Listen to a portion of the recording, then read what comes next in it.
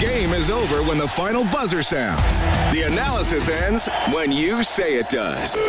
This is the Century Casino Overtime Open Line. Interviews, analysis, and your opinion. Oilers hockey is brought to you by World of Spas. And now, here's Reed Wilkins on Oilers Radio, 630 CHED. Russell on his backhand. Nurse's shot saved Crawford. 15 seconds. Kampf can't ice it. Neal back to the point. Shot McDavid. Deflected in the air. Kampf looking to clear. What a play by Nurse. He stole the puck. Got it back. Fired. Wide. Rebound loose to Brinket. At the horn is able to clear. And Chicago has won the series. A great last-second effort play by Nurse to somehow hold the puck in. He got it back on a one-timer and wired it wide. Corey Crawford and the Chicago Blackhawks have become the second 12 seed to upset a 5. And Edmonton, the only team that was going to have home ice advantage had the season been played to its completion, is out. That does it for the Edmonton Oilers season. 3-2, Chicago wins Game 4. They win the series 3-1. Thanks a lot for joining us tonight. It is 8:02 Overtime Open Line, presented by Century Casino, our last edition of the year. Reed Wilkins, Rob Brown. Well, Rob, I think two separate discussions tonight. We'll have them both, tonight's game and then the series as a whole. And I look at tonight's game. Not a great first period for the Oilers, but the final 40 minutes, I think they played the way you would hope a team in the postseason would play more often, not just when you're facing elimination, but most of the time. And you wondered when there was going to be a great goaltending performance in this series. We saw it from Corey Crawford tonight. He makes 43 saves, faced 20 shots in the third, stopped them all. Well, that's your fear whenever you put yourself into an elimination type of game, that you can be the better team and at the end of the night not have the victory. And that's what happened tonight. The Oilers were the better team. They played, especially the final 40 minutes, they played a huge, solid 40 minutes. But a goaltender can steal a game. A reffing call can steal a game. A bad bounce can steal a game from you. And tonight it was Corey Crawford. He was excellent. I know there was a lot written before this series started that would he have enough magic left in his body to be able to win a short series? And then he missed training camp, and everyone started talking, well, if they don't have Corey Crawford, they have no chance. Well, he comes back with, I think he had 1 day of training camp, came to the bubble, and through the first 3 games was just okay. But tonight he was excellent. He did everything possible to keep the puck out of the net. And tonight, in a game that the Oilers finally showed up and played with the way they were capable of playing, were not able to beat a goaltender that's got some Stanley Cups in his drawer at home. So he knows how to win hockey games, knows how to win big hockey games, and tonight he did. Yeah, and just some of the notes I jotted down in the third period. Now, hey, Athanasiou hit the crossbar, but again, goalies will say that's going wide, right? It hit the crossbar. Neal that chance on the power play. Great save by Crawford. He's just throwing his leg out, hoping to take away some of the net. Made the save. Nugent Hopkins and Cassian off a scramble in front. Nugent Hopkins another chance with about 2:40 to go. Leon blasted a one-timer with about 2:15 to go. And then a couple more chances around the net in the final 50 seconds when the Oilers finally pulled their goalie. They were shorthanded for taking a too many men penalty. So Crawford absolutely outstanding tonight, and that's a big reason why the Hawks were able to win this game. Some notes on the series as a whole, Rob, and everybody calling in. We're going to get to you after Dave Tippett. Here he is. Vector, Sportsnet. A bigger set of forwards, and one of the advantages we thought was you maybe be a little more physical against Chicago, but in the end, they won a lot more battles than you won. Can you figure out why? I think game to game, right? There's individual battles that go, and there's mistakes that happen. Like tonight, you can't tell me that they out-battled us. We had way more opportunities than them, but we made some critical mistakes at the wrong time, and it went in the back of our net. So game 2, we were strong. Game 1, we got down early and we chased the game. Your team doesn't look good when you're chasing a game, but we probably, it's frustrating. It's frustrating because we expected better. I think in the regular season, we overachieved a little bit, and it feels like in the playoffs this play-in series we underachieved. Our next question is from Jim Matheson, Post Media. Dave, Connor and Leon and Nugent Hopkins, as usual, did their offensive stuff.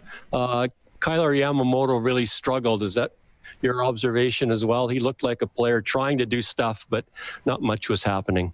Yeah, he competed hard. I mean, he plays hard, but not much happened was on the scoreboard for him. So it, he's a young player, and his first playoffs, he's going to learn from this. But he gave us such a boost in the regular season, at the end of the regular season there, that, we put a lot of faith in him. He came in and he tries hard. He competed hard, but didn't have much luck on the scoreboard. Our next question comes from Rob Tychkowski, Post Media. Hi, Dave. You talk about maybe underachieving in the playoffs. How do you explain that, with the stage that they're on and everything that was at stake, that they go out not having played their best hockey? Well, I think at times we played all right, and other times we didn't play all right. We needed some saves at some times. We needed to make a few less mistakes.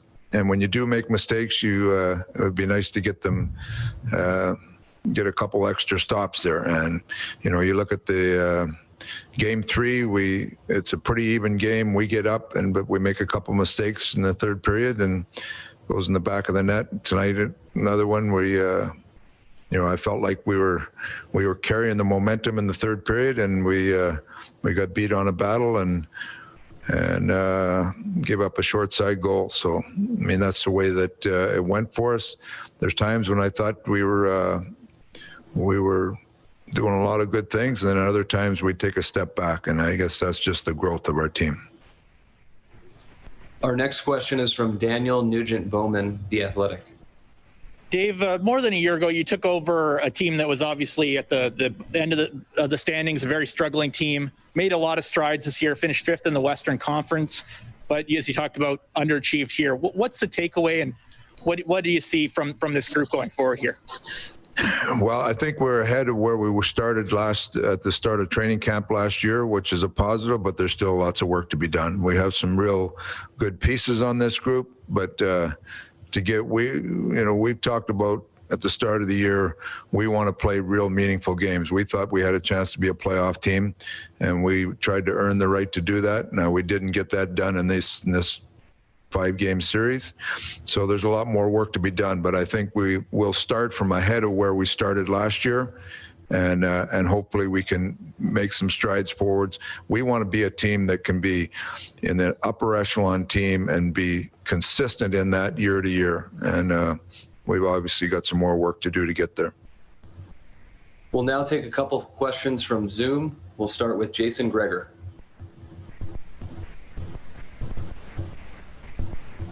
Dave, a lot of the people are wondering, you had the hottest line in the NHL for a long time before the break. You went back to them late in the third period. Was there a thought before the game when Ennis went down to put them back together? And if so, why not? We had the hottest line in the league the first month of the year, too, with Connor and Draisaitl and Cassian, and we were a better team with them broken up. You can't go in and just feel like you're lining up on one line or you're going to win a series with one line. That's not the way it works. You need balance throughout your lineup, and we need that to become an elite team, not just a team that can get on a hot streak and win. We want to win for a long time, and I believe when you have pairs on lines that you can get going. Connor and Nuge have played together. They played very well together in the end of the year. When the line of Nuge and Draisaitl and Yamamoto was going, Connor had missed a bunch of games there, so we relied on those guys heavy. They were getting big minutes in all situations. So it's too easy just to say, oh, that one line scored a lot. We want to be a good team. You can't be a one-line team and expect to win on a consistent basis. And we're trying to balance our team to win long term, not to have one line go out there and feel like that they're getting everything done. You're not going to win like that. And our last question comes from Ryan Rishaug. Dave, Darnell mentioned that he felt the most intensity you guys were able to harness in this process actually came in your exhibition game against Calgary. the emotion that I think people thought might be there.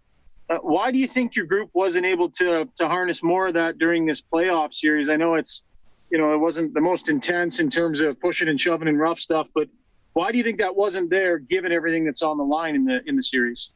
What kind of emotion is he talking about? Is he talking about fighting emotion or pushing emotion, or what kind of emotion is he talking about? Well, he was asked just about, the ability to find enough emotion and enough intensity to win a playoff series. And he felt that the team didn't bring enough and that they showed more in the exhibition game against Calgary. So I'm not sure if you agree or disagree with that, but maybe you could comment on what you saw. I would disagree with that. I thought we were a little shell-shocked coming out in game one and got behind. We didn't look like a good team. We chased the game. We had what was it, 3 guys playing their first playoff style game. I thought we were tentative, shell-shocked when we got behind. Second game, I thought we were very good right throughout our lineup. Third game was a real even game. And the fourth game tonight, if you look at the back half of that game, I thought we dominated the game, but we didn't win the game. So that's the way that goes. We came into the playoffs, probably the one place that we couldn't sustain an injury was on our right defense. And at one point tonight, when Bear went down, we traded for Green. Larson's out, Bear's out. I mean, that's the one area we really felt like we needed to be solid in. We lost Larson, which is a big minute guy. And injuries are never excuse. You have other people that can play in it, but there's certain areas where you just kind of solidify your game.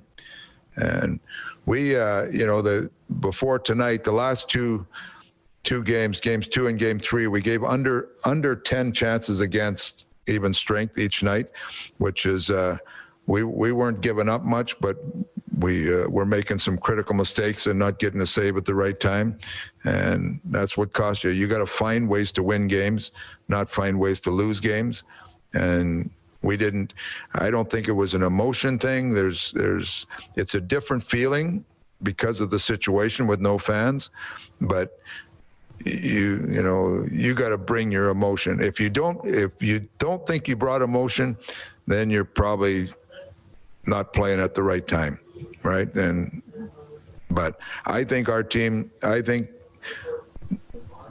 competed hard. I think we got lots to try. I think we got a lot of growing to do, because what we think is competing hard isn't hard enough to win in the playoffs yet. Thank you, Coach. That's Dave Tippett, head coach of the Edmonton Oilers, live on 6:30 CHED. Oilers lose 3-2 in Game 4. They lose the series 3-1. Well, Rob, a couple key points for me there from Tippett, and he went back to it 3 or 4 times. They needed to make a few less mistakes and get a couple of extra saves, and I think that's a great way to sum it up. Little details. And I'm not suggesting that this was a goaltending that lost the series for the Oilers either, but somewhere you needed an extra stop or two like Crawford gave the Hawks tonight. So mistakes, a couple extra saves. Well, I think most nights that's what the story in the game is. The team makes fewer mistakes, and the team that gets the bigger saves is the team that's going to win. The Oilers did not get a big save through the first 3 games. I can't recall one. Well, I thought Koskinen was good in Game 2. He was okay, but he didn't get a big save. He wasn't really tested a whole lot. They never got a save when he needed. I thought tonight Koskinen gave them a couple big saves when they needed. And the shorthanded breakaway was a huge save at that point. That could have extended the Hawks lead to 3-1. So they got the saves tonight, but it was the mistakes. They just made more mistakes. And at the end of the night, Corey Crawford made more big saves. They showed replays on a couple of the saves he made. There were some that you had no idea if he could even see the puck, and somehow he's reaching out. And then the desperation. There was 2 plays tonight, I think, that the Oilers had wide open nets that the Blackhawks just didn't quit on and got their stick in the way to be able to block the puck from going in the net. I know that Keith did one late in the hockey game. So it was, I think, Dave Tippett was dead on. The Blackhawks over the course of the 4 games got more big saves and made fewer mistakes, and that's the reason they're moving on, and unfortunately the reason that the Edmonton Oilers aren't. I also thought, Rob, that you talk about all the time. You call it the house, the slot, the high danger area is what a lot of the analytics guys call it. I thought as a whole, in both ends of the rinks, the Blackhawks were better in that area. They got the tip-in goals. They created more screens. And in the other end of the rink, I don't know if the Hawks defended it better or the Oilers simply didn't push hard enough offensively to get in there. But I thought that area of the ice, the area where 90% of the goals are scored from, I thought for the balance of the series, the Hawks owned that offensively and defensively. Oh, I agree. I think that in Game 2, the Oilers did a very good job at defending the house. That's the night that they had 2 or 3 times the number of blocked shots than the Blackhawks did. The rest of the series, just think about all the different goals that the Blackhawks scored where they had guys by themselves in front of the net. Guys that, even the game-winning goal tonight, Kubalik, he's standing there, a one-timer from 15 feet out, if that, 10 feet out, and unimpeded. The Oilers, Bear lost the battle to Taves. Draisaitl has to come down, but if you looked in the other end, the Blackhawks always had 4 or 5 guys in that area, so that if someone did get bumped off the ice, well, now they're going to have to go through our sticks, our feet, our bodies. But the Oilers were too spread out, and too many times the Blackhawks had free access to go towards the net. And yes, I think that the Blackhawks understood what they needed to do in this series to win and took it to task a little bit better than the Edmonton Oilers did. Yeah, and the Oilers, they scored early today, 45 seconds in. You like that, but the goals early in games and goals in bunches were a big part of this series as well, Rob, and the Hawks came back with 2 goals in 2:40 to go up 2-1. Now, granted, Edmonton tied it, and it's tied for a large portion of the game until Kubalik scored, but even that sequence, right, with the one face-off, Klefbom can't get it out. They don't cover. Saad gets it. Koskinen can't get across in time. And then you mentioned the Highmore goal. Even if only one of those goes in, it's 1-1, and then maybe you're leading 2-1 going to the third instead of in a tie situation. So just little things, right, where you look back on, and as the losing side, you say, well, what if? Well, just a couple soft plays that you can't have in a playoff game, especially in a close playoff game. The Blackhawks, I know where they were in the standings. I know what their ranking was coming into the playoffs, but they were a solid team over the last 2/3 of the season. And they have guys that know how to win hockey games. So this was going to be closer than many people expected. So it's going to be some close 1-goal games. And in a 1-goal game, you can't give up the easy opportunity. You can't make a mistake out of nothing. And the 1 goal, the Oilers win the faceoff. Draisaitl wins the faceoff. Klefbom has the puck on his stick, nobody on him, not under pressure at all, and makes a soft play up the wall where there was no winger, and turns into a goal right after that in their own net. Nurse tries a one-hand pass, push the puck behind the net. It takes a weird bounce and bounces out in front, eventually ends up in the back of their net. Ethan Bear has control of the puck. He's in a battle with Jonathan Taves, and all of a sudden, Jonathan Taves is passing the puck out in front to a wide-open Kubalik. Those are things you can't have happen and expect to win hockey games. Now, on the other hand, Chicago made mistakes, and the Oilers had a ton of great chances down the end. But at that point, the Oilers were chasing. And when you're chasing, sometimes your hands are a little tighter around the stick because you know the importance of having to get that next goal.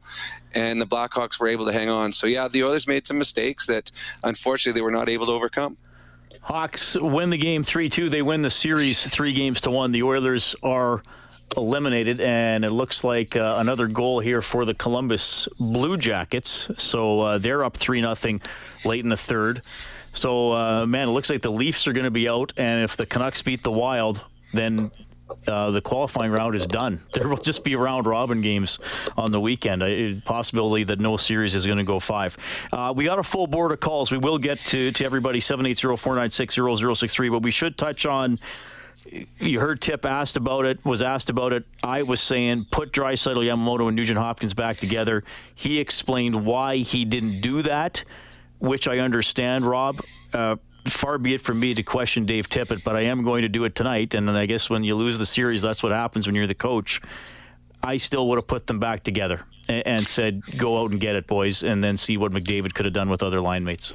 Well, yes. I said right from the beginning I would have had them before game one. And the only thing that I would say about his logic, he says you can't be a one-line hockey team. And I agree, but you aren't going to be a one-line hockey team if those three are together, because you're going to have Connor McDavid on your other line.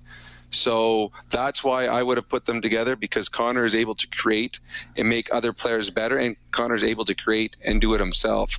So I think that if you go back through the series and just look at the highlights of the times that Leon moves the puck to someone in a scoring opportunity, and how many of those are capitalized on and how many they aren't capitalized on. There were a number of chances that Leon set up that the Oilers didn't score on. And I mean, AA tonight, how many chances did he have? I believe that Ryan Nugent-Hopkins is a better hockey player than AA, and I think he's proven it. That if he's playing there with Leon Draisaitl, they would have scored more often. He would have capitalized on the chances. And Leon Draisaitl is a guy that scored 50 last year. He would have scored 50 or been close to it this year had the season gone. If he has Ryan Nugent-Hopkins playing with him, he has someone to create for him. AA, he's got a ton of speed, and I thought he played much better in the last two games, but he doesn't create plays. He's not a playmaker, and that took the goal-scoring ability of Leon Draisaitl away from him, because Leon went a couple games without shots because nobody was able to create for him. That's why I would have had RNH playing with Leon Draisaitl. That's our adjustment of the game for the Alberta College and Association of Chiropractors. If it hurts, see a chiropractor. Visit albertachiro.com. All right, Daryl, you called in right after the game. Thanks for waiting. Go ahead. Yeah, hey. First thing I want to say is I just want to thank Rob and Jack and you, Reed, and Bob. You guys are great. You're the best in the business. I love listening to you guys. And I've been listening to you guys all year, and you guys did a great job. And it's unfortunate it's over so quick. But my question, it's already been touched on. Why not put Hopkins with Draisaitl right away? And then furthermore, my question is, in the last 10 minutes when you're down, why not put the dynamic duo back together? You got the best two players in the league. Let's put them together and let's finish this thing off.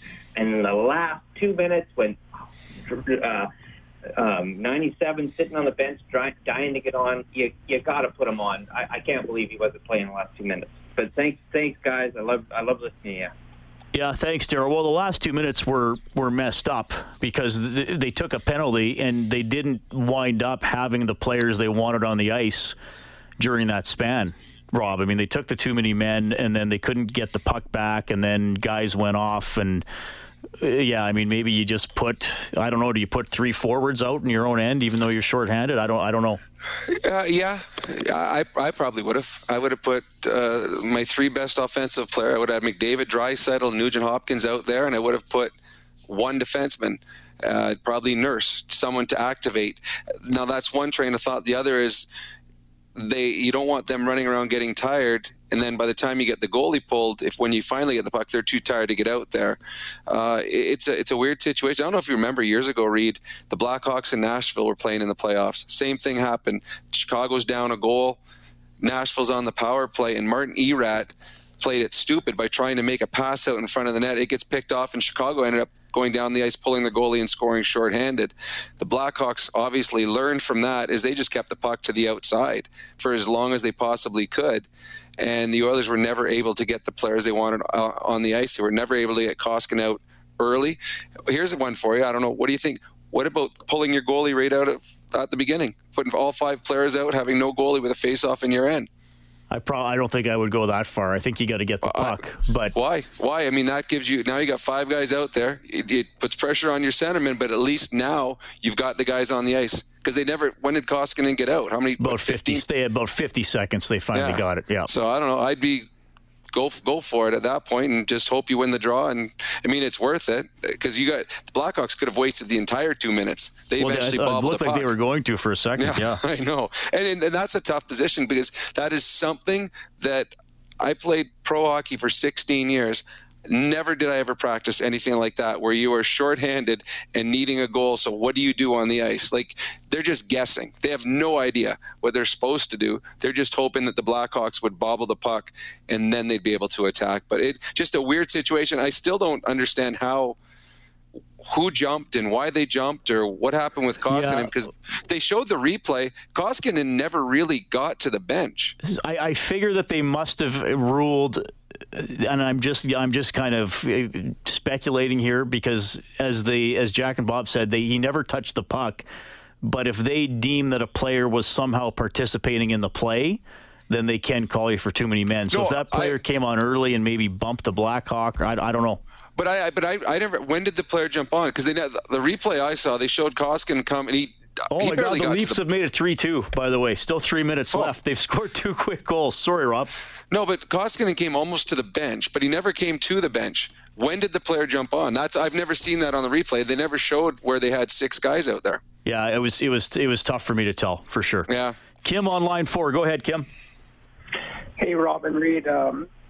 First time calling in, but guys have already touched on this. It's basically about the line combinations again. I think Leon, Nuge, and Yamamoto should have stayed together, and then bring Cassian up with McDavid, and then putting somebody else on that line. I think that was kind of disappointing to see that didn't happen more throughout the series. Is the old lines going like the regular season? And one more question: what do you guys both predict coming up for the trade or for the free agency and stuff whenever that might start? What moves do you think we might do and not do?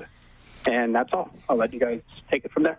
Yeah, that's a good question, Kim. I haven't thought too much about that. I think I think they're still going to be in a market for a goaltender. I mean, who knows what's going to happen with Mike Smith? And I don't think Koskinen he isn't a bona fide number 1 60-game guy in the NHL. So I wonder if they'll look around there. Well, yeah, and you wonder if Mike Smith wants to come back. I mean, maybe he wants to go somewhere where he has a chance to be the number 1 guy the whole year. Again, and then I don't know if we can do a whole lot of guessing on that until. I mean, do we know what the exact salary cap is? Do we know what how they're going to play it? And I know people, yes, we do know the cap's staying flat. But, I mean, I know people are maybe tired of this, but the Oilers could win the draft lottery. Yep. I mean, how does that change things if you get Lafreniere again? Or not again, but you get another number 1 pick.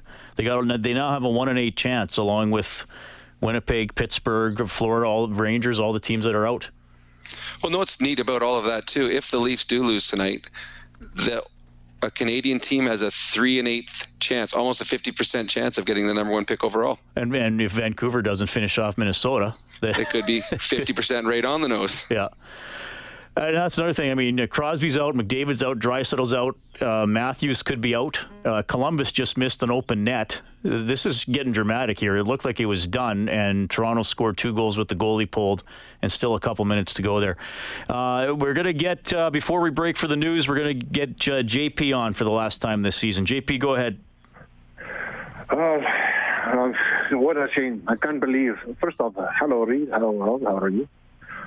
Good. Very good. Good. I hope. I feel like you know what, dog. You know what, but you know what? I have to say this right now. All the line combination talk about Tippett.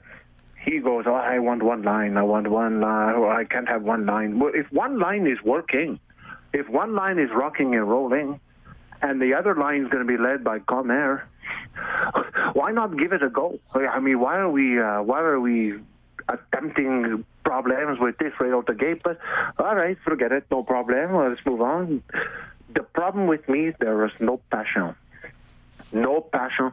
Handlebars, a.k.a. Cassian, I love this guy, but he completely let me down. This guy had a flooded motorbike on the side of the Hyundai, and no one was willing to help, not even a tow truck. This guy was useless during everything, and I needed the Shark events, and he went up to Couture and hammered him. All this. We needed one of this, but not one bit of spark. Like his motorbike he's riding, handlebars, just riding a spark plug that's wet.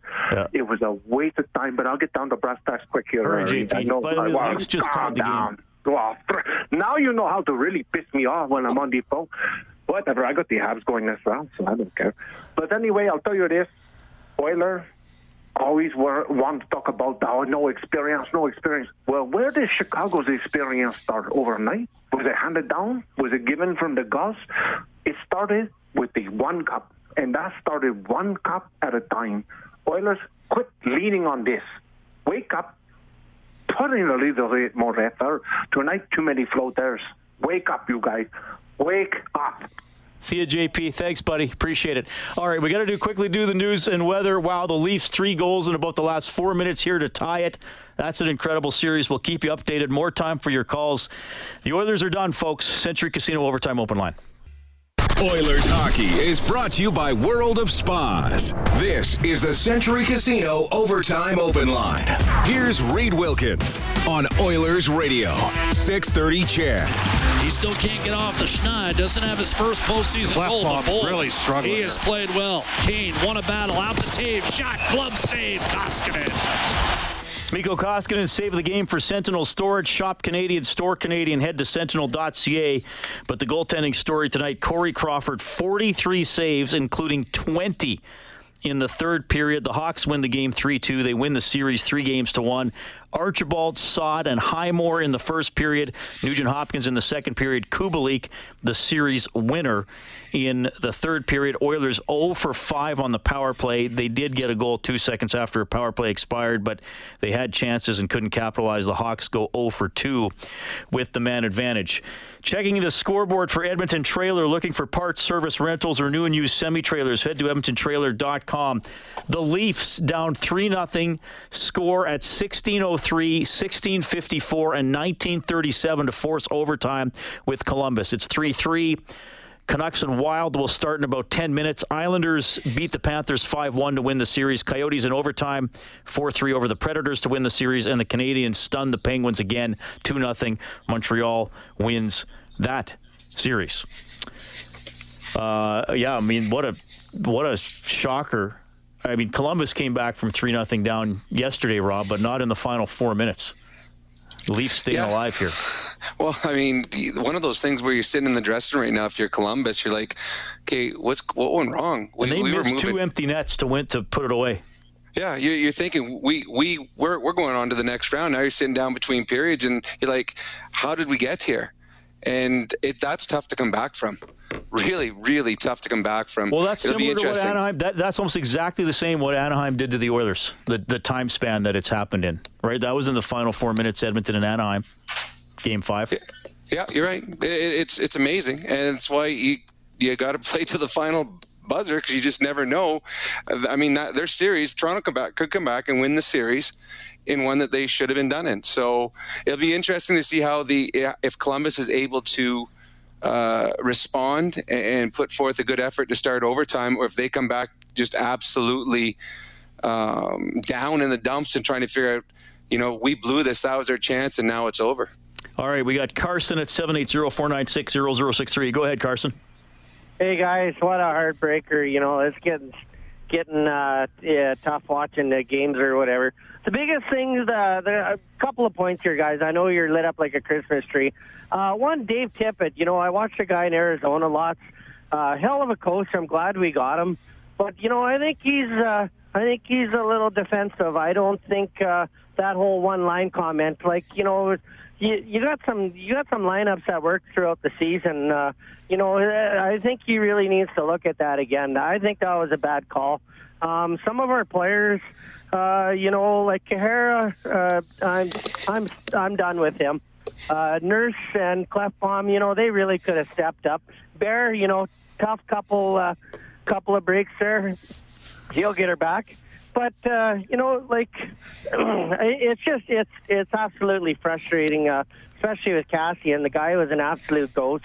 Our goalies, I've been hard on the goalies, the goalie coach. I don't like this go down on your knees all the time. I figured the goalies actually had a good year this year, It's tough watching. I sure the heck hope we can play with fans, but you guys did a hell of a job. Hats off to you. I'll tune in and have a good night. Thanks. Yeah, thanks, Carson. You mentioned a few players there. Obviously, the series doesn't fall on any one player, but Cassian didn't make an impact. Kara's been, I would say, a relatively frustrating player for a couple of years, Rob.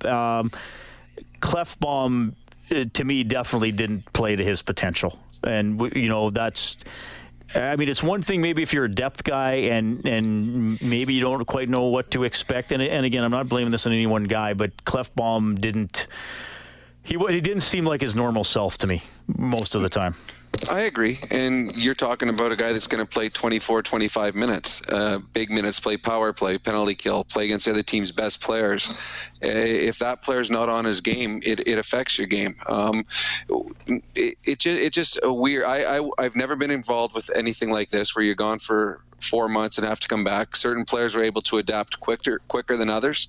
Certain teams were able to adapt quicker than others. And obviously Klefbom did not play in this playoff round like we saw during the regular season. He's one of the players that coming back, he and Larson, neither of them were at the type of level that they needed to be at, the level that they were at when this all ended. So I don't know how much you put into this because it was such a weird experience. But yeah, if your best players, and Klefbom would be their number one defenseman, and if your number one defenseman doesn't play up to his potential, it puts a lot of pressure on a lot of other players, and they weren't able to get it done.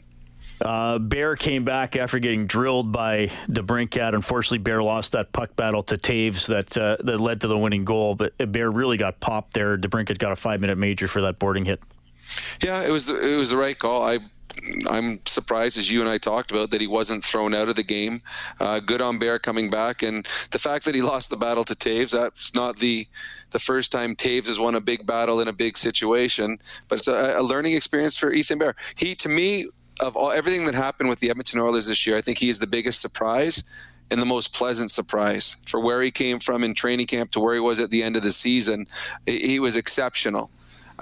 But now he's also learned, like, it's another step up in playoff hockey. It's another step up going against the other team's best players, which he started doing near the end of the season and in the playoffs here. I think he's going to come back better next year from the experience this year. He's got all the makings to be a very, very good defenseman in this league. He is so smart with the puck. He makes good decisions. And the Oilers, well, when they were missing him for a little bit, they weren't the same team. When he came back, you started to see them pushing the pace a little bit more because he has the capabilities from the back end. Hawks win at 3-2. Oilers are done for the season. We have Mike. Hey, Mike, thanks a lot for calling. Hey, Reed. Hey, Rob. Hey. I got a question, like the whole game plan of this whole series, because to me it seemed like we had an obvious size advantage and never really used it. Like we never, I don't know if it was taught not to chip pucks in or whatever, but we never really took it to the Chicago defense, never really had to make them work hard. And it just seemed like, we should have took advantage of the size that we have on this team and made them pay a price, and we just never did it. Yeah, no, you're right. With that. Yep. Yeah, you're right. They did it in Game 2 when they were by far the more physical team, and they dominated that game. And they did it in the last probably 35 minutes of today's game. And when they started chipping pucks in and getting it down low, it was just turnover after turnover by the Chicago defensemen because they weren't able to withstand the physicality. They weren't able to withstand the speed that the Oilers started throwing at them. But they didn't. The Oilers did not play with that type of physicality and desperation throughout the entire series, and that's why they're going home. If they played with that the way they did in the last 40 minutes, it would have been a different series, but they didn't. So hats off to Chicago, but I agree, there were times in this series where the Edmonton Oilers got away from the parts of the game that would have made them more successful. Yeah, 8:42, Oilers fall 3-2. Plenty of time for more of your calls, but we do want to go back to Rogers Place. Here's Leon Draisaitl and Darnell Nurse. We'll start with Ryan Rashog, TSN. Leon, just wondering, when you think about your team's high-end game this year and when you guys were playing at your absolute best, what you look like, and if you feel you were able to get even close to that in this playoff series, and I'm not sure what your answer is, but maybe if not, why you weren't able to spend more time in that zone. Yeah, I mean, it's little mistakes that we had way too many of, and that's, I think, throughout the lineup. Obviously starts with our line as well. Just too many little mistakes that it just can't happen this time of the year, and we never really got our A game going. And then without that, this league's too good to beat anyone. So. That's obviously very frustrating. And we'll take one more question from Jason Gregor. Well, Darnell and Leon, you guys seem that this season, when you were playing your best, your intensity was quite high. This series didn't have a lot of physicality in it. There was barely any scrums if you compare it to the other ones. Do you feel that you guys lack the emotion that you bring that when you're successful, and if so, why? Yeah, I think a big focus of ours was to bring that type of intensity, and we didn't. The most intensity we had was in the exhibition game when we played Calgary. So, I mean, as a guy myself, I got to find ways to maybe bring out more of that, help other guys bring it out. Like, it shouldn't matter who you're playing against at this time of the year because we had the opportunity to play for a Stanley Cup. And, we definitely lacked that. But at the same time, it's disappointing for everybody. All right, well, that's an odd comment from Nurse, and Tippett was asked about it, that Nurse felt they had their most intensity in the exhibition game against Calgary, which is fine, but it is kind of curious that would be that they just wouldn't have it for the games that actually count. Now, Tippett said he didn't exactly see it that way, and he didn't hear Nurse's comment when he was asked about it, but that's a weird one to me, Rob. Well, I agree. I don't even know how to comment on it. I believe that Tippett was right with what he said, and I mean, I think sometimes when players are interviewed after hockey games, sometimes they say things that just pop into their mind, and sometimes it's things they wish they hadn't said when they've said it. All right, the Oilers lose 3-2 to the Blackhawks. The season is done. We have more post-game reaction, more reaction from you. 780-496-0063, Overtime Open Line, presented by Century Casino. Live Oilers hockey is brought to you by World of Spas. This is the Century Casino Overtime Open Line. Here's Reed Wilkins on Oilers Radio, 630 CHED. Blackhawks eliminate the Oilers in 4 games. Corey Crawford, the star tonight, 43 saves as the Blackhawks hold off the Oilers 3-2. Do not know who the Blackhawks will play in the next round. Well, they're going to be the lowest seed, so they'll play whoever finishes first in the round robin. I think they'll play the loser of the St. Louis-Dallas game. They play Sunday, and whoever loses that game will be 4th. And no, the Hawks. They play the bottom seed. They'll play the winner. You're right. They'll play the winner of the 2-2-0 teams. That would be Vegas and Colorado. That's right. So, yeah, sorry about that. They'll play the winner of that game. I had to think because I honestly have not paid too much attention to the round robin games.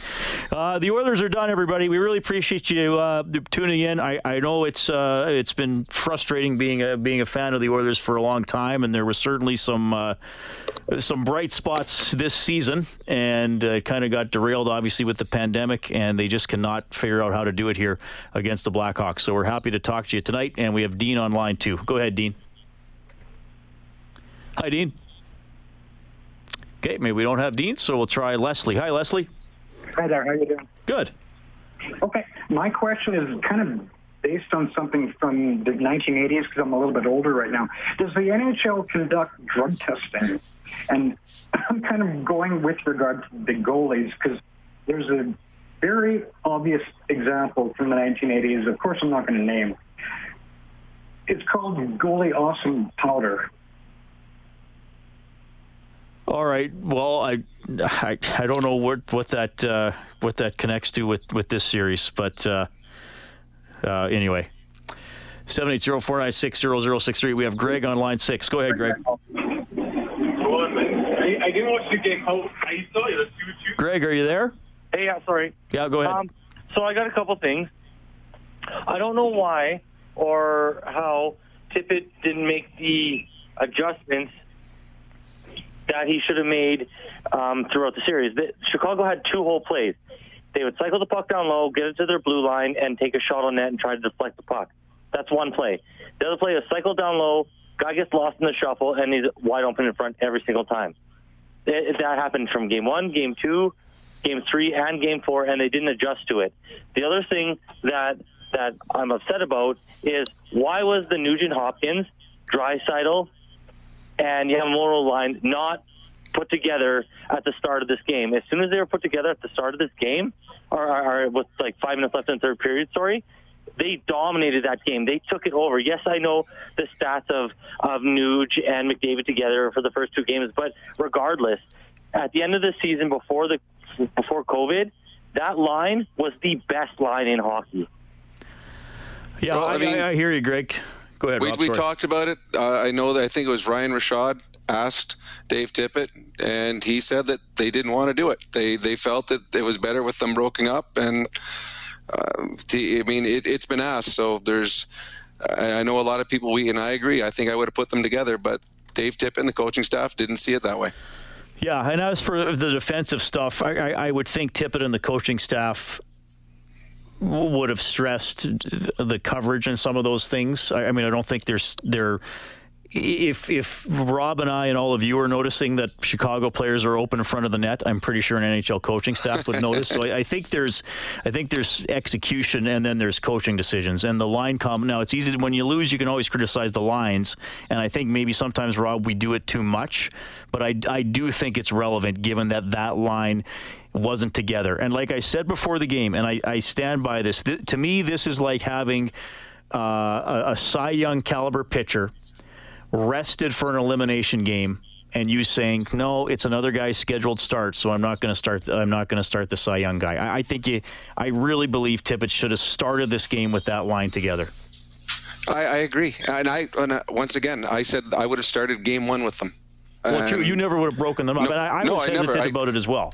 Yeah, no. To me, that was your best line, and you have the best line in hockey, and then you have Connor McDavid. So to me, it was a no-brainer for me.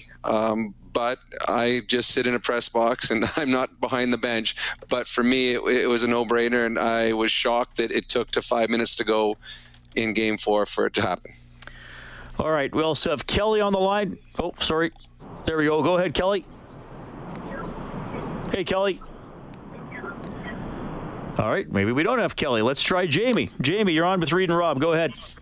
Hey, guys. I think you kind of stole on my thunder. I'm very also frustrated with Tipp's decisions. I feel I'm a Tippett fan. I've been very happy with the job he's done. But I think he got out-coached this series.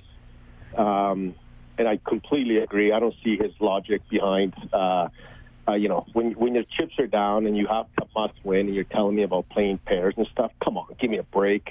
He should have started that line. I agree with Rob. He should have started the Nuge with his line from the Game 1. Neil is a proven playoff player. He was rested. He was fit. He was ready to go. He should have been with Connor from Game 1. I think he kind of hurt Cassian's game by pretty much benching him after the Game 1. Cass isn't the type of player that sits on the bench and can watch. The guy's a horse. He's a bull. He needs to be going. And he never adjusted to the point shots. Our players weren't getting in front of the point shots. I'm not a fan of him starting Smith the first game. Anyway, all that said, I've been a fan, but I didn't think Tip made a lot of wrong decisions this series. I know 2020 has been crazy, but and let's not forget we have two rookie defensemen playing out there, Jones and Bearsy, which, but another thing that I think, I don't believe we have a top pairing defensive pair yet. I think Oscar and Larson are both probably second pairing D-men, and I don't know. What are you guys' thoughts?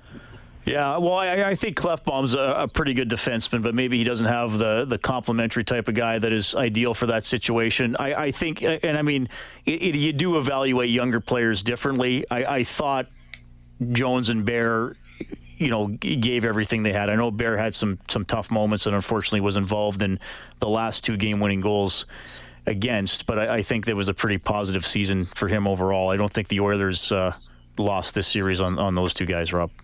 No, I agree. I thought Bear was good. He has a chance to be a very good top four defenseman for the Edmonton Oilers, and I think he learned a lot throughout this 4-game series that's going to make him a better player. I think Jones stepping in, it's tough stepping into a playoff game, and then all of a sudden someone else gets hurt. Bear goes down. Now you got to play more. I thought he was fine. As for starting Smith in the first game, I probably would have went with Koskinen in the first game. But having said that, Koskinen did lose 2 games in the series. So if he would have started Koskinen in Game 1, does it extend the series? I don't know. Koskinen lost 2 as well. So I think Tippett is a very good coach. I think that whenever a team loses, and every team except one at the end of the playoffs has lost out, so it's easy to question what they did right and what they did wrong. but it's just too bad that the way the season ended for the Edmonton Oilers will probably cloud over some of the great things that happened for this franchise this year. This texter says, out-coached. The players executed about 7 or 8 good periods of the 12 they played. That 8 coaching. 3/4 of the goals were scored by the undefended man in the slot or immediately in front of the net. Yeah, I agree with that. And I don't think the Oilers' lack of detail, I don't think that was coaching. But I do think you can question the line combinations and the reluctance to go to it. And I do think you can question the goalie deployment, especially in game 1. Those are, to that texter, I will say those 2 things are direct coaching decisions. Zach Kassian not throwing hits, things like that. I don't think that's necessarily on Tippett, but I do think some of the coaching decisions can be questioned. Rob, we're going to take a quick time out here for the 9 o'clock news and weather. We got a full board of calls. We'll get to as many people as we can, of course. We'll stay with you as long as we can. Century Casino Overtime Open Line. Oilers hockey is brought to you by World of Spas. This is the Century Casino Overtime Open Line. Here's Reed Wilkins on Oilers Radio, 630 CHED. Then Chicago grabbed a 2-1 lead only to see Edmonton tie it on a goal by Ryan Nugent-Hopkins early in the second. Now a centering pass, one-timer score, and it's roofed upstairs. Taves won a battle from Ethan Bear, and Kubalik finished. All right, that was the deciding goal tonight. Came with 11.5 minutes to go in the third period.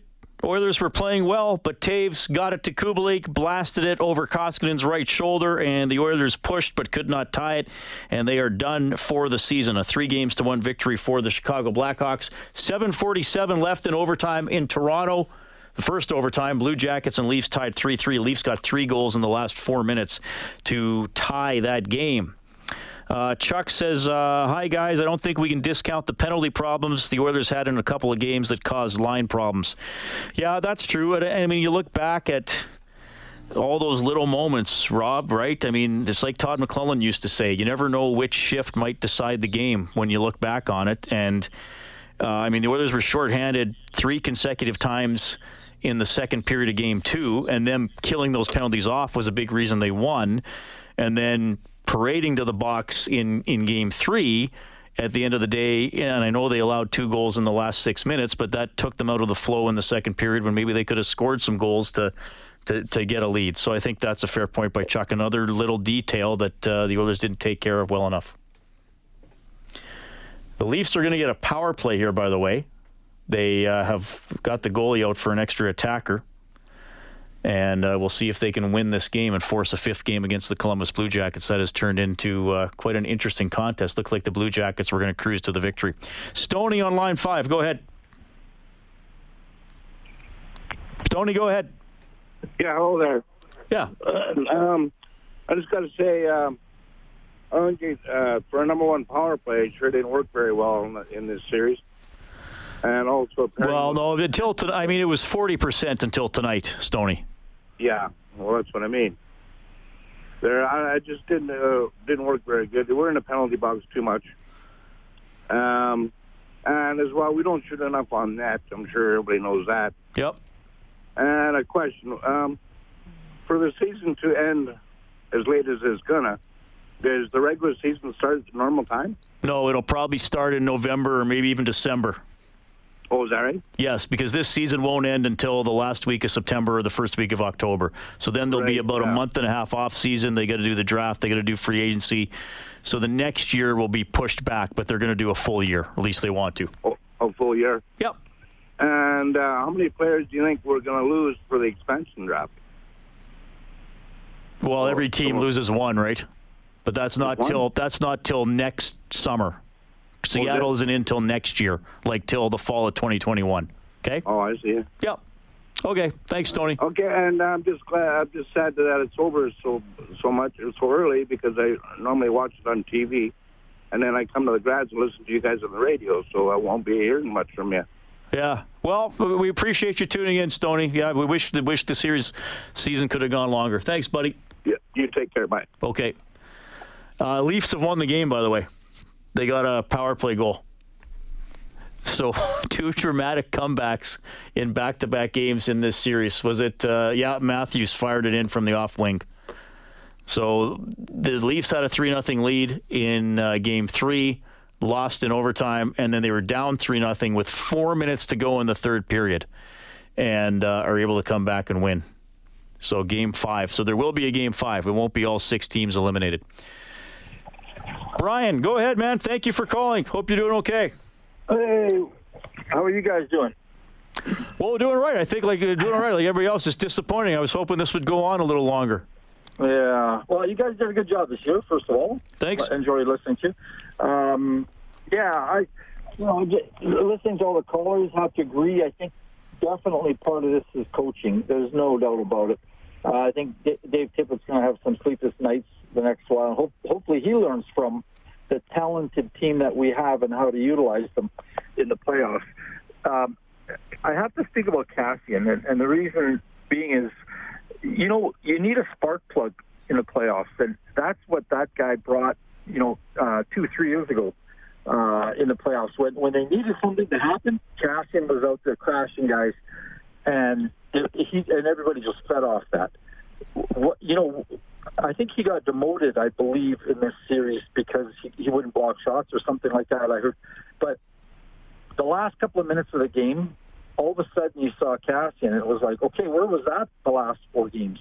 But so maybe you can explain to me, or because I'm just going to make assumptions. What the heck happened to him, and is it his attitude? I thought he might have been injured. Is it his attitude or whatever? Because to me, he should have been in every game playing with McDavid, in my opinion. Yeah, I think he was up there in the first game, Brian, and good points, and he didn't bring a lot, and the Oilers lost pretty bad, so that's when he got demoted.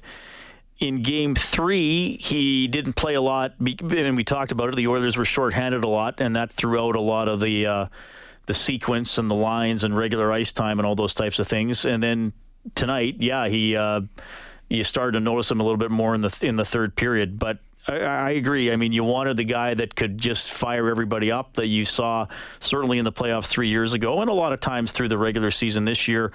I don't know if he was injured. I mean, they went through training camp and everybody seemed fine. I think it's just a case he didn't play well, and when you don't play well in the playoffs, and a few other Oilers players didn't play up to their potential, and you hit a slump or have a bad series at the wrong time, you're done. And I think that's part of what happened to Edmonton in this series. Shit. Hey, Dean, go ahead. Doing? Hello, Dean. Hey, sorry, guys. It's okay. How's it going? I was just complaining to my girlfriend about the game, so yeah, it was a tough one. That's okay. Don't complain to her. Complain to me. Yeah, exactly. The game wasn't too good. I think the whole series is a little bit ugly. I think there's a lot of bad calls, and even today we get a 5-minute power play. And then Nurse gets called for a 2-minute, like a minute and a half in for a weird little hit on Kane that wasn't really a hit, and he embellished. And there goes, 2 minutes of that power play. I just think that was a bit of an issue this series, just ugly play. And then I think Haas played a good game. I would have taken Cassian out earlier and put him in. I think he was actually pretty electric on that fourth line or third line or whatnot. And then the final question for you guys, just real quick, if you want to comment on the penalties. I heard Tippett say in the press conference, he's like, realistically, we see ourselves in this is, we overachieved this year. Where are we at as a team? Like, what's the realistic outlook in the next 5 years? We just got beat by a rebuilding team. We see Canucks rebuild; they're having success. We see a lot of rebuilding teams having success. Toronto won today. That hurt a lot. So where do you guys see us in 2 years? Yeah, well, I get asked that a lot, Dean. I've been asked that the last 7 years when the season ended. I'll probably spend more time on that on Inside Sports this week. Look, the Oilers are deeper up front than they were the last couple of years. I still don't think they're skilled enough. Somebody just texted in that Chicago has a better third and fourth line, young, talented, and cheap. And look, I still think goaltending is a question mark for the Oilers. And I thought Smith and Koskinen overall for the regular season, I would give them passing grades. It was an odd situation with them splitting time. Smith is an older goaltender. Koskinen's in his 30s, but didn't have a lot of NHL experience. A lot of nights they were at least as good as the guy at the other end and gave the Oilers a chance. But I think the Oilers are still looking for more skill, preferably cheap skill in their depth lines 3 and 4.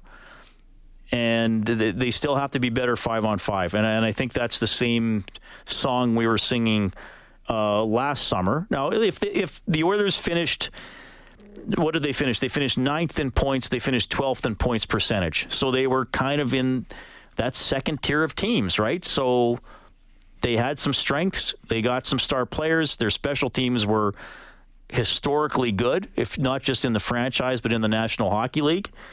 But they weren't good enough 5-on-5. And then I at times that hurt them in this series. And then I just think they missed a lot of details when it came down to what happened in this series. We got Daryl on line 1. Go ahead, Daryl. Hey, guys. Yeah, go ahead, Daryl. Hey, no, I just wanted to kind of be the voice of reason. I know a lot of fans. It's been a lot of years of this, and I'll be the first to say I've been watching for many years. I know the heartache, but just a few things. Like, I think, kind of shout out to someone that I don't think anyone else is giving a shout out to, but Chiarelli drafting Ethan Bear 5th round, Caleb Jones 4th round. I think those are going to be 2 big players for us going forward. End of the day, I think Edmonton didn't benefit from the break. Chicago did. Another silver lining with this, it's a pretty short off season for the guys. We still got McDavid for another 6, Leon for another 5, so I think we're in good shape. Thanks, Daryl. Appreciate it. I'm not sure that Chicago benefited more from the break than the Oilers. I think both should come in the same. To me, the series was lost, Reed, in Game 1. In Game 1, the Oilers, I don't think they took the Blackhawks as serious as they could have or should have, and it gave the Blackhawks life. And after Game 1, the Blackhawks believed in themselves. They were a 12 seed coming in with probably no high expectations, but they won Game 1. Now there's belief in that dressing room, and they've got some guys that have been there before, and they started talking to the younger players. Hey, that's just Game 1. We can do this. Let's believe in ourselves. And they became a much tougher out after that, and eventually got to the elimination game where their goaltender stole it. All right, it is 9:15. We still got plenty of time for callers. 780-496-0063. The Oilers eliminated with a 3-2 loss to the Blackhawks. Overtime open line, courtesy Century Casino. Live Oilers hockey is brought to you by World of Spas. This is the Century Casino Overtime Open Line. Here's Reed Wilkins on Oilers Radio, 630 CHED. Minnesota up 1-0 on Vancouver, 8.5 minutes into the first period. Minnesota must win to prolong that series.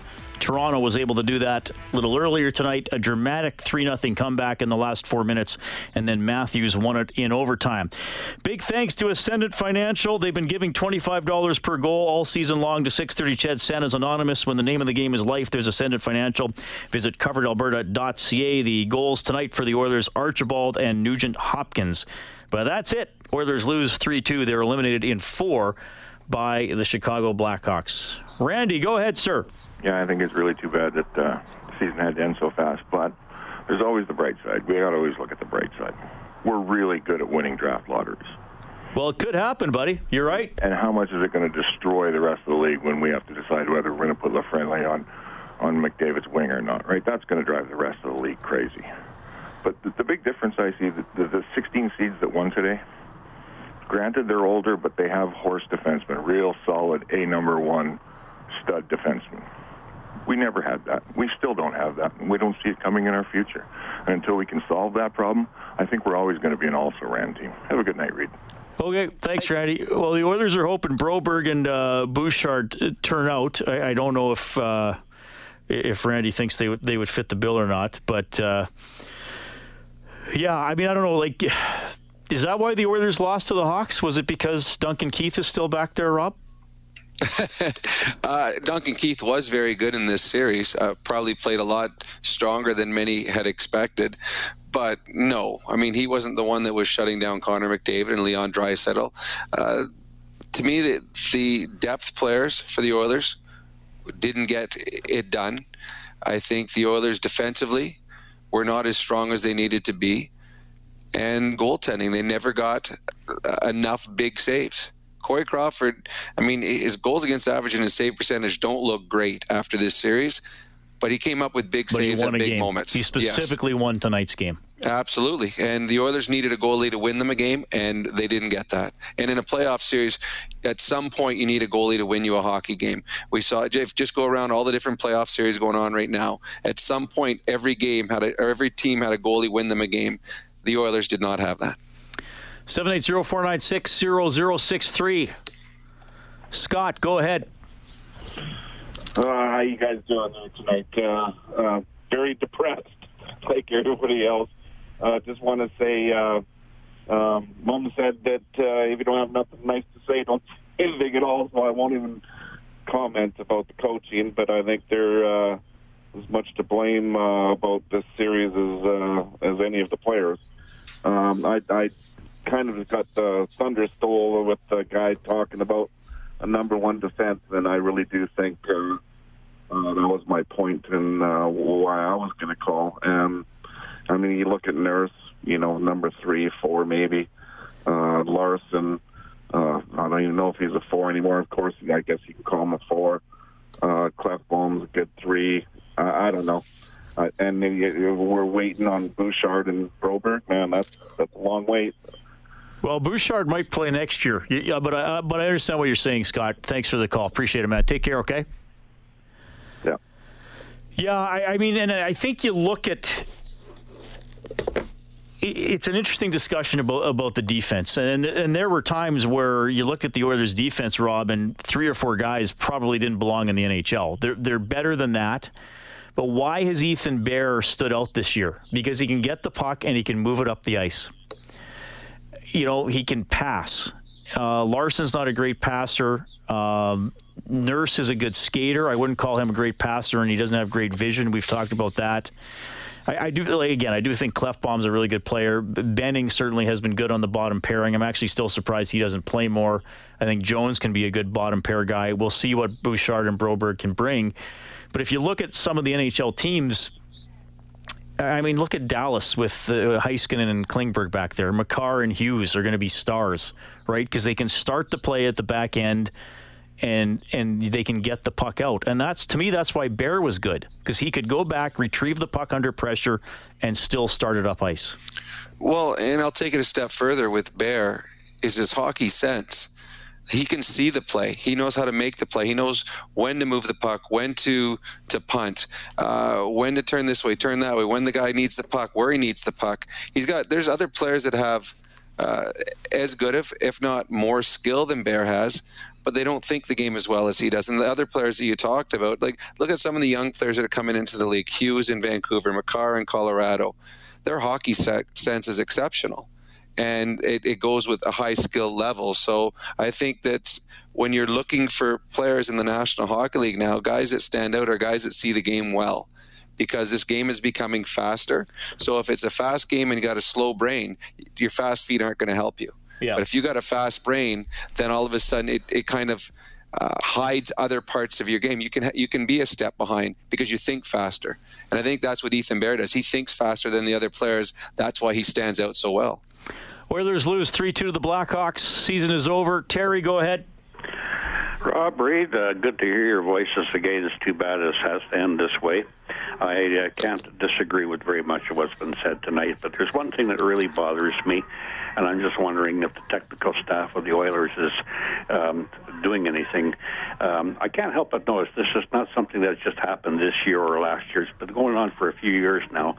But you put number 25 and number 97 together on the ice in their own zone, and it's almost a disaster almost all the time. And if you went and looked at a plus or minus situation, if you went and reviewed all these tapes, I think they got a technical issue there. I don't know what their assignments are. I'm not a coach. I'm not an insider. So I'm not pointing fingers at anybody, but I am saying there's something technically wrong there. All right, thanks, Terry. 780-496-0063. We're going to take a quick timeout for the 9:30 news. Jim and Harry, you're up next on the phone lines. The Oilers' season has come to an end. Century Casino Overtime Open Line. Oilers hockey is brought to you by World of Spas. This is the Century Casino Overtime Open Line. Here's Reed Wilkins on Oilers Radio, 630 CHED. The Edmonton Oilers Community Foundation tweeted out in the last hour here, today's Oilers Online 50/50 presented by RE/MAX is now closed in order to process transactions in the queue. We will be posting the winning number as soon as we are able to process those transactions. The website says the total pot over $11 million, so 5.5, a little bit more than 5.5 to the winner. Not bad. Reed Wilkins, Rob Brown. Final Overtime Open Line of the season. We're going to give all the listeners, callers, and texters to Overtime Open Line the fourth star of the game for White Eagle Homes, built from the homeowner's perspective with thousands of personalization options. Visit whiteeaglehomes.ca. All right, Rob. You ready to take her home here? Final half hour of the season? Unfortunately, yes, I am. Do you have the stamina? Do you have what it takes? Well, the fact that they started the game earlier, I think, really helps me a lot because this is around my bedtime. So this is way better now. I just, honestly, Reed, I had, even coming into tonight's game with the way the series had gone, I had no hesitation saying that I thought the Oilers were still going to win this series. So that's why this is just surreal that we're doing the last half hour of the show, because I thought we would be going for at least a little bit while longer. All right, we have Jim calling in. Go ahead, Jim. Yes. How did Neil play in the playoffs? I thought Neil did okay, actually. Yeah, got a couple goals. Because, Reed, I agree. I thought he looked well. People, when that trade was made for Neil for the guy that left you guys and went to Calgary, had some pretty big laughs over how great it was for Edmonton. And I think the shoe is on the other foot now because that guy is playing real well for the Calgary Flames. Don't you think? I thought he had a pretty good series. Yeah, he got in a fight the other night. Well, this other guy wanted to fight him. So, way to go, Calgary Flames. Well, so you just called in to troll everybody, Jim. You're not even you don't have anything constructive to say. And he hangs up because he's a big coward. Actually, you know what, Reed? I thought James Neal did have a good series. I thought he looked good. I thought he's a playoff type hockey player. He's got a little, sandpaper to his game. He seems to score or get involved at big moments. That was one of the reasons I was hoping that he would move up and play with Connor if they switched the lines around, because I thought he did bring something to this series. I thought he was one of the players that actually played up to his potential throughout the series. So, no, I think he did well. And in the regular season, and I know the playoffs is crunch time, there was no comparison between James Neal and Milan Lucic. No, there hasn't been James for the Neal last couple of years. scored more goals in October than Lucic scored the entire season. Yep, no. I hope Lucic has success in Calgary. I really do. But I think that if the Oilers had a chance to do it all over again, they'd be pretty happy doing the same trade. Harry on line one. Go ahead, Harry. Hi, Harry. Go ahead. Well, maybe Harry's not there. Ty, are you there? Yep. Go ahead, buddy. Hey, Rob, I just had a quick question for you. I know you played on a bunch of different teams, and I know the Oilers don't use their D as much in the O-zone because they're kind of constantly looking for forwards. I was wondering, as a former player, if you noticed that depending on who you played with, you'd use the D more, and kind of noticed that Chicago throws it back there a lot. So I'll kind of hang up and let you kind of speak there if different systems kind of produce points differently for D-men. Well, I was an offensive player, and I always liked getting the defense involved in the play because it gave you an odd man. It just opened up more scoring opportunities. There are, throughout your career, you play with certain players and certain defensemen that you are more apt to pass to, and there's certain guys you look back there and see them, and you're like, you know what, I'm going to keep it down low instead. You don't want the play to die with certain players. I think the Chicago Blackhawks did a really good job throughout this series getting their defensemen involved. Their defense, I don't think are, you would call them big physical type defensemen, but they all move pretty good. They're all able to get pucks on net. They understand their role, and the Blackhawks aren't as deep up front and aren't going to beat you outside of a Kane or a Taves one-on-one a lot down low, so you have to get your defensemen involved. I think they did a fantastic job throughout the series, and to me, the biggest reason that the Blackhawks won this series was the play of their defense. They got involved. They scored goals. Pucks were coming from the point, and that's how they created most of their offense. So, yeah, I don't think the Oilers probably used their defensemen enough. Now 2-1 Minnesota leading Vancouver, 3:48 left in the first period. Vancouver's up 2-1 in that series. All right, post-game reaction. They were at the podium together, Connor McDavid and Ryan Nugent-Hopkins. Connor, Jonathan Toews, I think, was probably the best player in this series. He was very intense, and he won all of his battles. Did you guys ever get your battle level up to where it needed to be to beat Jonathan Toews and the Blackhawks? I thought we had our moments. Obviously game 1, wash. Game 2 is ours. 3 bounces tonight, whatever, just same type of thing. You know what? They were real good. Give them credit. Our next question comes from Jim Matheson, Post Media. This is for Ryan. Does this loss hammer home the feeling that best of fives, if you lose the first game in a best of 5, you're fighting uphill the rest of the series? It's not like a best of 7 where you have a little more runway. I mean, yeah, it's definitely a little different. We knew that coming in, and game 1 still wasn't good enough for us, but game 2 we battled hard, and 3-4, I mean, even the whole way through tonight. Tons of chances, especially near the end. But I mean, we can't. You can't give away a game like that first game in a best of 7, and especially not best of 5. Our next question comes from Rob Tychkowski, Post Media. Hi, for either one of you. You guys were second in the conference, or second in the division, 5th in the conference when the NHL shut down. Season's going exactly how you wanted it to. How difficult is it to wrap your heads around the turn of events that sees you guys missing the playoffs? Yeah, I mean, it's been a weird year. I think everyone can say that. Coming back from the pause, you never know what it's going to be like. I thought we had a good training camp. Everyone was ready to go. And then, you lose 3 or 4 and you don't get in. That's just the way it goes. The next question comes from Daniel Nugent-Bowman from The Athletic. I'll ask Ryan, as somebody who's been here for a long time. Seems like a lot of strides were made this year, a lot of guys kind of stepping up. But in the end, you lose in the qualifying round. What is the takeaway from this season? I mean, overall, regular season, we were where we wanted to be. We made some good strides.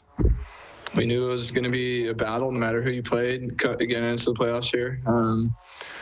We came up short. I mean, there's not much left to say. I mean, you guys watch all the games.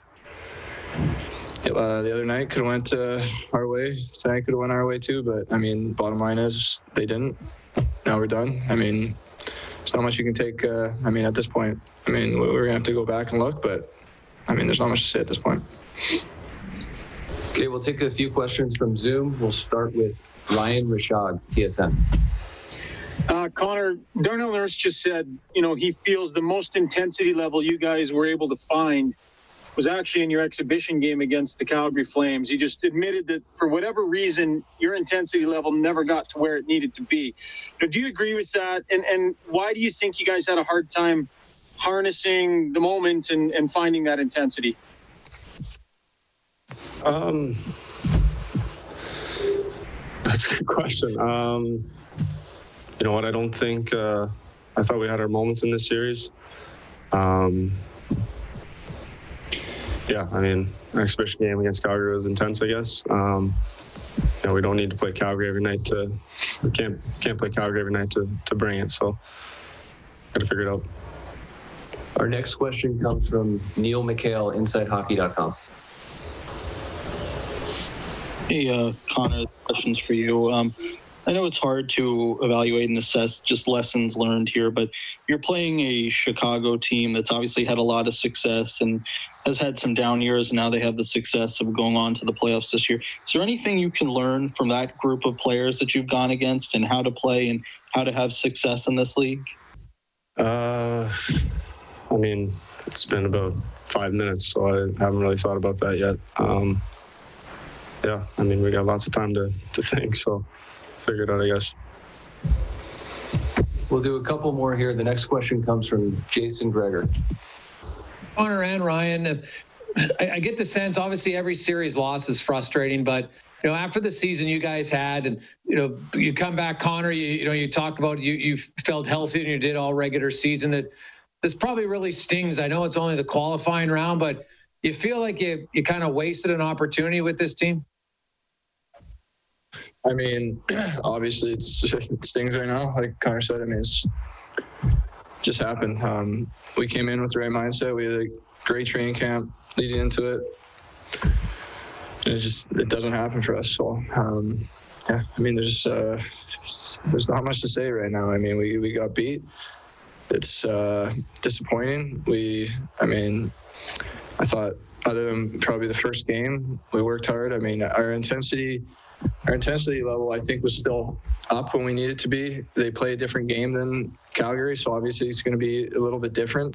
They don't get into that too much. They want to play the skill game, and they capitalize on their opportunities. So, I mean, it's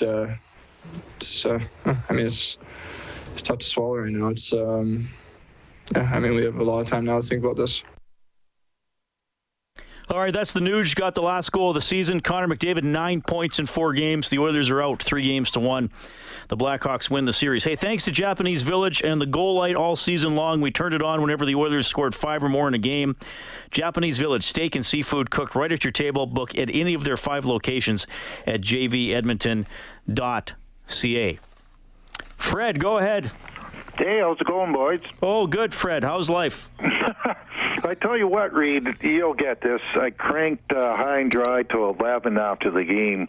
Oh, I might listen to that tonight. Yeah, you should. High and Dry Saturday night, best song ever by Def Leppard. But anyway, you got to have a true number 1 defenseman, and Duncan Keith, for 37 years old, played unbelievable in this series.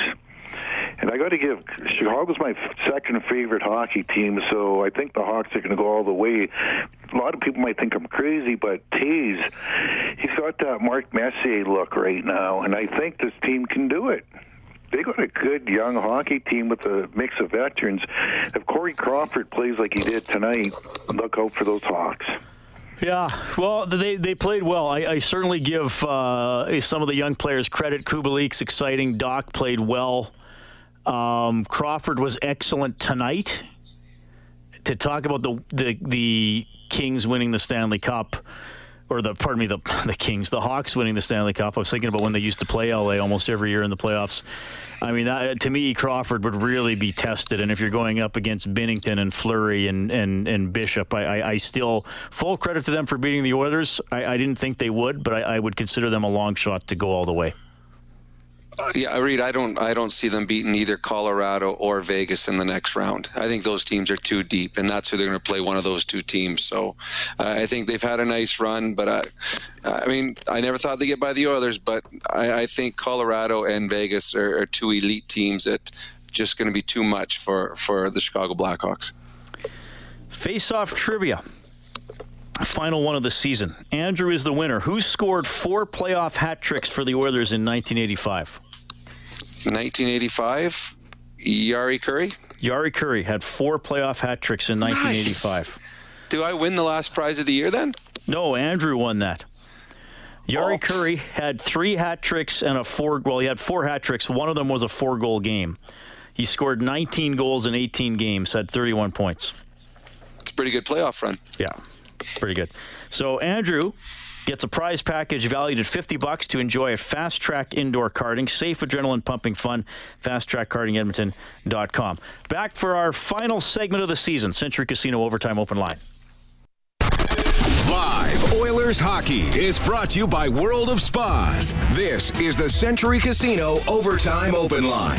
Here's Reed Wilkins on Oilers Radio, 630 CHED. This could be the game right here with 7 minutes left in the first overtime. David Savard gets the puck. Cannot clear it beyond Morgan Riley at the left point. John Tavares has it. Here's a shot. Score. Austin Matthews wins it in overtime. The Leafs come back from being down 3-0 with under 4 minutes to play. And we go to a Game 5 on Sunday. All right, you may have guessed that's the Columbus radio call, Rob. I'm sure the Leafs. I'm sure the Toronto one, but that was a little subdued. I can't help but laugh at that. I didn't even realize that was Bob McGilligut from the Blue Jackets radio network. The Maple Leafs were down 3-0 with about 4 minutes to go. They scored 3 goals, 3:32 apart late in the third period, and then Austin Matthews won it in overtime. So that is very similar to what Anaheim did to Edmonton 3 years ago. As we take the Edmonton Trailers scoreboard one final time, 4-3 Leafs win it, so they force a 5th game on Sunday. Canadians finish off the Penguins in Game 4 with a 2-0 win. Exciting game for the Coyotes over the Predators, 4-3 in overtime to win the series in 4. The Predators tied it in the final minute but couldn't win it in overtime. Islanders thumped the Panthers 5-1 to win the series 3-1. And after one, the Wild are up 2-1 on the Canucks. The Wild are trying to force Game 5 on Sunday. And, of course, right here on 6:30 CHED, the Blackhawks get a game winner from Dominik Kubalik at 8:30 of the final period. And that's it for the Oilers. Blackhawks win 3-2. Well, Rob, we're winding her down. We're going to continue talking a lot about the team over the summer. We'll see if we have a CFL season, and Ched will bring you EE's football if we get to that. I'll just kind of leave it, give you a minute here for the Oilers season. Look, I said often during the year, I thought the Oilers had a good team. And they probably would have finished somewhere between 8th and 13th in the final standings if we'd finished off the 82 games. I don't think that they're a great team. And I think, unfortunately, we saw more of the deficiencies that are stopping them from being great than more of the things that had them good throughout the season in this series. I agree. I think they got a pretty good starting point with Connor and Leon and RNH. I mean, you're set there. Now you got to find more players to complement them. I think we saw some great surprises this year in Ethan Bear, Kyler Yamamoto. Both came up and played exceedingly well and bodes well going forward. But there are deficiencies in the game that they hope that their goaltending was going to be good enough, having the two goalies push each other. In the end, the goaltending wasn't good enough in this playoff round. They hoped that their top pairing was going to be strong enough. Well, they didn't come back from the long break, and they weren't good enough, Larson and Klefbom. But there are good young players coming up. So to me, it was a good season with a very disappointing end, and something to build off of, and hopefully something to learn from. They took big steps forward this year, but at the very end, they found out how far back they still have to go. And you can't ride, 2 or 3 players and win series. You need a group effort, and the group wasn't strong enough yet. And that'll be on Kenny Holland to find what he can do to add to a team that's got some great players but still has some holes in the lineup. Rob, you're the best. It's a true pleasure to work with you, buddy. I've had a fun year, Reed. I'm looking forward to having a short off season here and hopefully getting back at this sooner than later. All right. Hey, thanks to all of you for listening to Century Casino Overtime Open Line throughout the season and the City Ford Face-Off Show. Thanks to Troy Bowler, our game day engineer, Kellen Kennedy, our studio producer. You did a great job. Angie Quinnell had to pinch hit sometimes. She was awesome as well. Thanks to Brendan Escott and Scott Johnson for getting post-game audio for the games at Rogers Place. Mike Evans, Grant Ranson, and Sean Alford, our excellent engineering team at the Chorus Building, and they really worked hard to get Bob and Jack broadcasting. Dave Campbell and Morley Scott, my colleagues in the sports department, helped with our Oilers coverage all season long. Bob Stauffer and Jack Michaels, you guys are a pleasure to work with as well. Thanks for everything you bring. And our executive producer and a true mentor of mine is Sid Smith. Thank you as well. That's it for the Oilers. GlobalNews.ca, 630ched.com for additional coverage. I will talk to you Inside Sports Monday at 6. I'm Reed Wilkins. Take care.